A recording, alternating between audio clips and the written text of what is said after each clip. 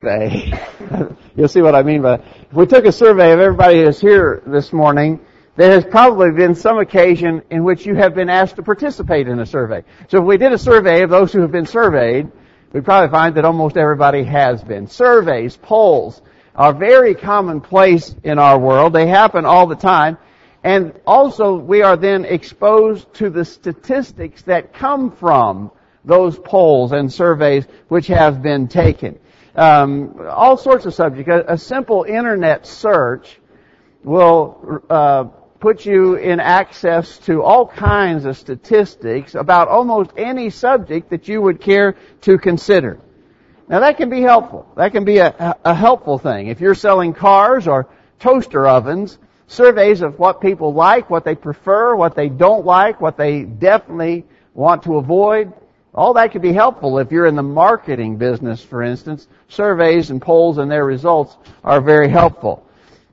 I think it can be helpful to us, not because we are in the sales business, but because we can learn something from those polls about how people think religiously, and therefore be prepared to deal with the trends that are current as regards to what people are saying about religious pursuit. Today I want to share with you some results of a poll that recently was taken by an organization called Lifeway Christian Resources out of Nashville. And they simply took a poll about the reasons why people leave the church. Reasons why people leave the church. Now, understand that they're going to use the word church there differently than we do. They're talking about why people leave the religious denominational association that they have been in. Why do they leave that religious organization? Why do they no longer go there? That sort of thing. We understand that they're using the word in a way that differently than what we would and differently than we think that the Scriptures use the word, but you understand the expression. And so this Lifeway Christian Resources organization has done a poll.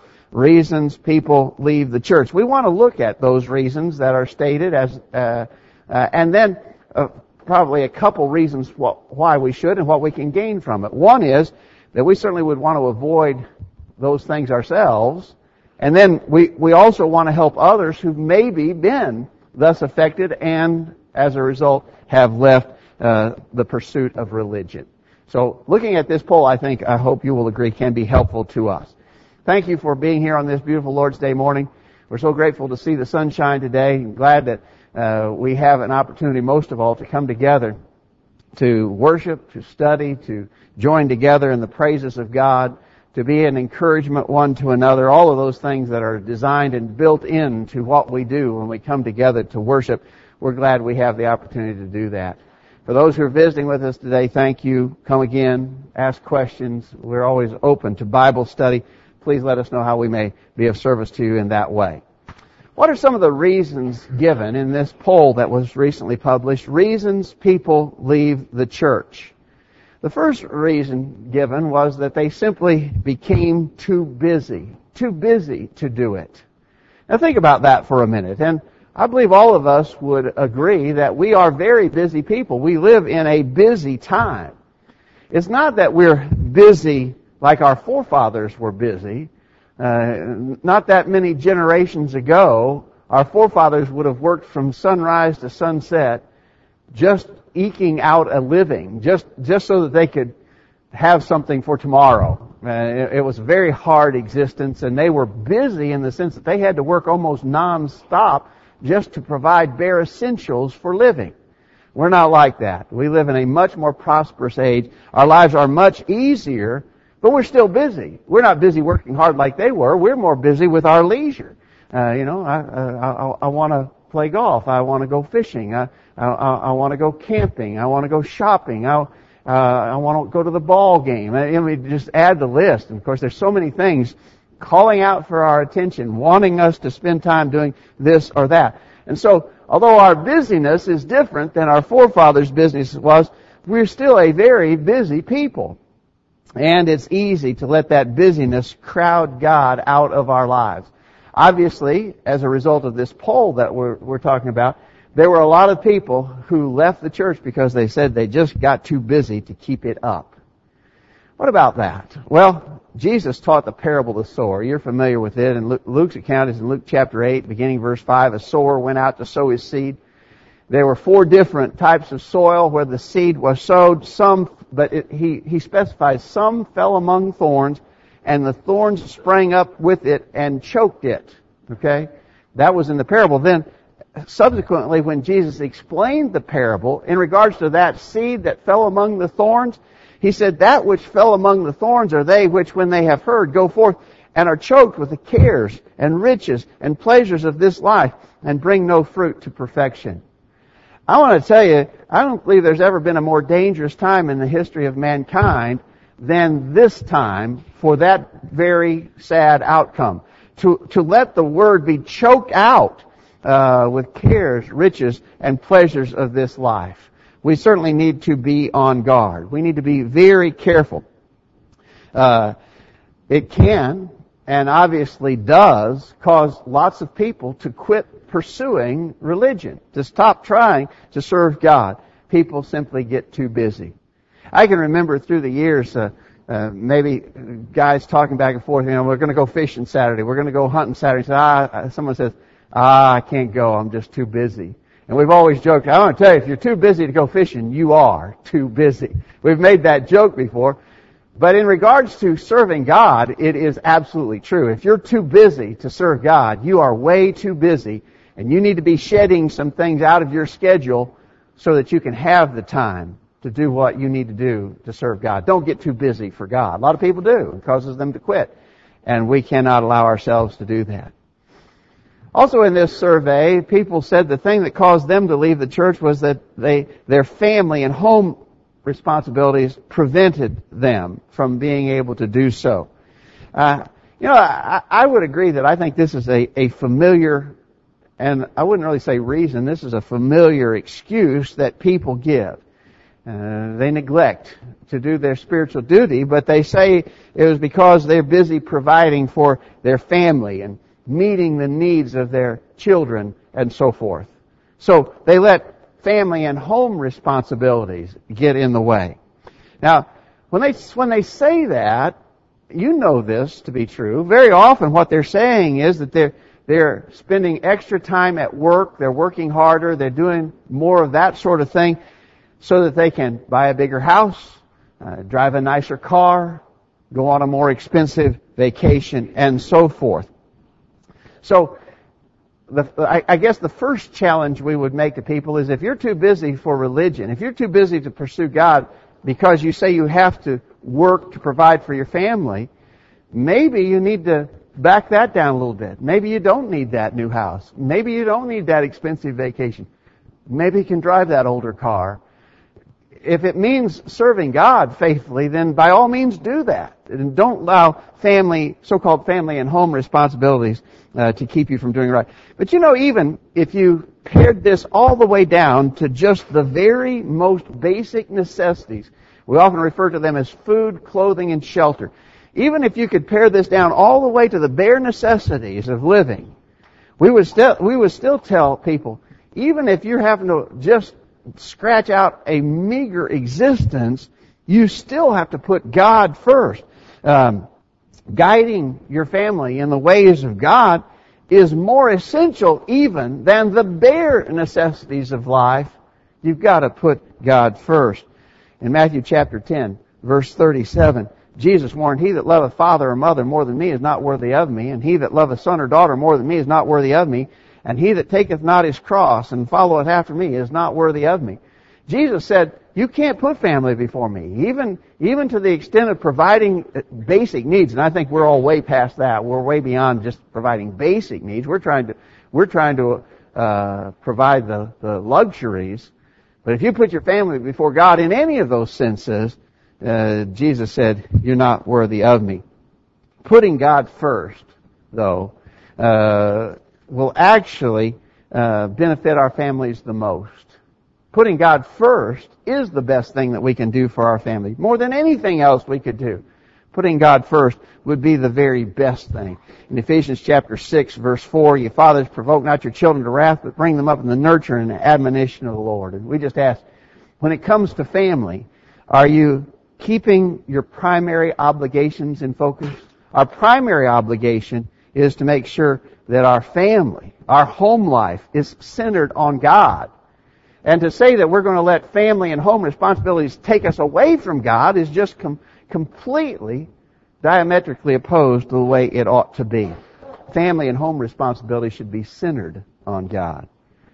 In this survey, some people said they left the church because they grew disenchanted with church leaders and church members. Here, I think, is a real wake-up call for the rest of us. Think about this. People quit because of us. Or at least some say they do, or it's at least a possibility. Think about that. Think about the fact that how we act and what we do and what we say can turn people away from serving God. Have you considered that? Have you considered that your personal conduct, your example, your influence could be so negative that people say, I'm just done with that. I don't want any more to do with that. If that's the way they're going to be, then I don't want to be around that. Now, that should never be the case, of course, and I don't think that ever would be the case with a strong Christian. You know, a strong Christian is not going to let some other person keep him from serving God. But we're talking about weak people here. We're talking about people who are on the verge of quitting, and then because one of us acts out in a way that we shouldn't, we give them the opportunity to say, "Well, I'm done then." If look at that guy, he calls himself a Christian. He's going to do that. I'm done. You see what I'm saying? So this wouldn't be a problem for a strong Christian, because strong Christians don't quit the Lord anyway. But this is a problem for those who are weak, and then because we don't be careful about our conduct, we give them some reason to leave. We need to be careful. You remember what the prophet Nathan said to King David when he came to him in the matter about Bathsheba? You know that sordid story about David and Bathsheba. And when Nathan the prophet came to David, one of the things he said to him was, "By this deed, what you have done in the matter of Bathsheba and the murder of Uriah the Hittite, her husband, by this deed thou hast given great occasion to the enemies of the Lord to blaspheme." People who want to be against God are looking for some excuse to be against God. And if they see in us conduct that's unbecoming of a Christian, if they see speech or actions, if they see us doing things, even in the way that we interact with one another, if we don't treat one another right, if they see anything that's not the way the Bible says it ought to be, they're going to use that as an occasion to blaspheme the Lord, to speak against God. We have got to be on guard against that. In 1 Peter chapter 3, beginning verse 16, Peter said, "Keeping a good conscience, so that in the thing in which you are slandered, those who revile your good behavior in Christ may be put to shame." Get that? Peter says, live in such a way that even the people who are trying to speak badly about you will be ashamed when they try to, because they don't have any basis for that. This is the same sort of thing that Paul told Titus in Titus chapter 2, beginning verse 6. Remember Titus, a young evangelist, he said, "In all things showing yourself to be an example of good deeds with purity in doctrine, dignified, sound in speech, which is beyond reproach, in order that the opponent may be put to shame, having no bad thing or nothing bad to say about us." Think about that. That's a pretty high bar if you think about it. Live in such a way that the people who want to have something bad to say about you won't have anything to say. That's a high standard, but that's the way we ought to be living. Because if we don't, and if people see in us that we're not living the way a Christian ought to live, then that's going to cause some weak people to grow disenchanted. They may very well leave if that is the case, and we cannot allow that to happen. Some people say that they left the church because the church is too judgmental. What's frustrating, I know you've had this frustration, you understand this. The frustration of this is these people who say this never seem to realize the obvious self-contradiction in their position. I judge that the church is too judgmental, I'm leaving. So they're judgmental about others being judgmental, which of course is just, as I said, self-contradictory. But the idea of it is, of course, that they don't like people telling others they're wrong. They don't like anybody to say, you can't do that, that's wrong, you have to change. The verse they always quote, of course, is Matthew 7, verse 1, judge not that you be not judged. People who couldn't find that, if you handed them a Bible and asked them to find that verse, they couldn't find that verse. They don't know where it is, but they know it's in there. And they don't have any other Bible verses memorized, but they got that one memorized, judge not that you be not judged. Of course, we've pointed out so often that the context of that was the hypocritical and hypercritical judging that was so commonplace among the Jewish rulership in the days of Jesus. But in that very same context, he was talking about don't judge hypocritically in verse 1. But when you get down to verse 15, in the same speech, this is all from the Sermon on the Mount, and in the immediate same context, Jesus said, beware of false prophets which come to you in sheep's clothing, but inwardly they are ravening wolves. You shall know them by their fruits. You shall know them by their fruits implies you'll have to make some judgment about these false teachers, right? And so, Matthew 7 verse 1 is not forbidding all judging. In fact, Jesus even said in John 7 verse 24, judge not according to appearance, but judge righteous judgment. We're commanded to judge. We're just not supposed to judge hypocritically or hypercritically as he was condemning there in Matthew 7 verse 1. And so, I suppose that some will continue to throw up, I think they will certainly, continue to throw up this idea the church is too judgmental. We need to help them understand that if it's our own opinions, our own think-sos, you have to do it my way sort of thing, then we got to get rid of that, absolutely. But when it comes to doing God's things in God's ways, then that's the way it must be, and to say so, we can't stop saying so.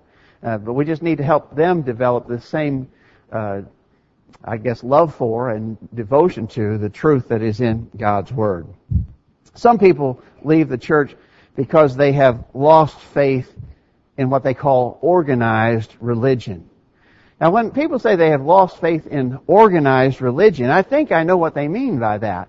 You know, there's a very real sense in which religion has become big business. Some of the things that come out in the news about some of these big religious organizations and some of these TV evangelists and so forth is very discouraging. And it's certainly we would join with them and say, oh, we've lost faith in that too. We don't believe in that either. Did you see just recently there's this black TV evangelist called Cephalo Dollar? Have you ever heard of him? Some of you may have. I can't believe it. His last name is actually Dollar. Cephalo Dollar. And it was in the news this week that he is asking members of his organization or those that may be influenced by him, he's asking them to donate $67 million so that he can buy a Gulfstream jet to fly around to various appointments that he has. I think that's what people are talking about when they say that they have lost faith with organized religion. You know what I would say? Sign me up there too. I agree with you about that. We sympathize with you. We are very much in the same category as you. We don't go along with that kind of stuff. We don't want anything to do with that. But the problem is what people are seeing in this organized religion of our day is not at all like what is seen in the Scripture. It's not at all like what was in existence in the first century. With all the thousands of religious denominations that are out there and with so many abuses and with so many teaching all kinds of conflicting and contradictory doctrines, it's very easy to lose faith in organized religion, but we'd say that's a good thing. You ought not to be satisfied with that. Instead, we want to go all the way back to the first century. We want to go all the way back to the very origins of Christianity. We want a church that's like a church that you read about in the pages of the New Testament. And that's what we're trying to do. And so don't lose faith in that. That's still the standard, and that's what we need to be striving for. In Ephesians 4, verse 4, what Henry read for us early, there's one body, one Spirit, even as you're called in one hope, you're calling one Lord, one faith, one baptism, one God and Father of all, who's above all, and through all, and in you all. The basis of Christian unity, some refer to these 7 ones of Ephesians 4. This is one of our memory verses, and the thing that we often tie with that is same epistle, chapter 1, verses 22 and 23. God hath put all things under Jesus' feet and gave him to be head over all things to the church, which is his body, the fullness of him that filleth all in all. In reality, there's just one body, and the body is the church. There's just one true church of our Lord and Savior Jesus Christ, and we need to be seeking it out, and we need to be striving to be that church Because it's very understandable that all of the abuses, all of the contradiction, all of the wrongs of organized religion certainly do turn people off. We need to be striving for true New Testament Christianity. Some people say that they have left the church. We're reviewing this survey by Lifeway Christian Resources in Nashville. Some people say they have left organized religion, or they've left the church that they were associated with because their circumstances in life changed. And what that was explained to mean is some rather dramatic thing occurred in their life, like maybe the loss of a loved one, and they are overtaken with grief because they have lost a loved one. Maybe a divorce situation, maybe where someone has been either treated wrongly in a divorce situation, or maybe even felt guilty because of something that they've done that led to a divorce, a breakup of the family. All such things as that is what was under consideration here when it was said some left the church because of changed circumstances in their lives. Well, we know that life often does unfold in unexpected and even unpleasant ways for us. But rejecting the Lord because of that is just exactly the wrong reaction. In fact, the Lord provides solution to problems in our lives like that. In Matthew chapter 11, beginning verse 28, Jesus said, "Come unto me, all ye that labor and are heavy laden, and I will give you rest. Take my yoke upon you and learn of me, for I am meek and lowly in heart, and ye shall find rest unto your souls. For my yoke is easy and my burden is light." I want you to notice that Jesus understood that we can grow heavy laden because of things that happen to us in our lives. He understands that. He understands that that can happen. But notice also that He provides really the only workable solution to that heavy ladenness that can come from things that happen in our lives. And so instead of leaving the Lord, we need to come to the Lord even when bad circumstances in our lives happen.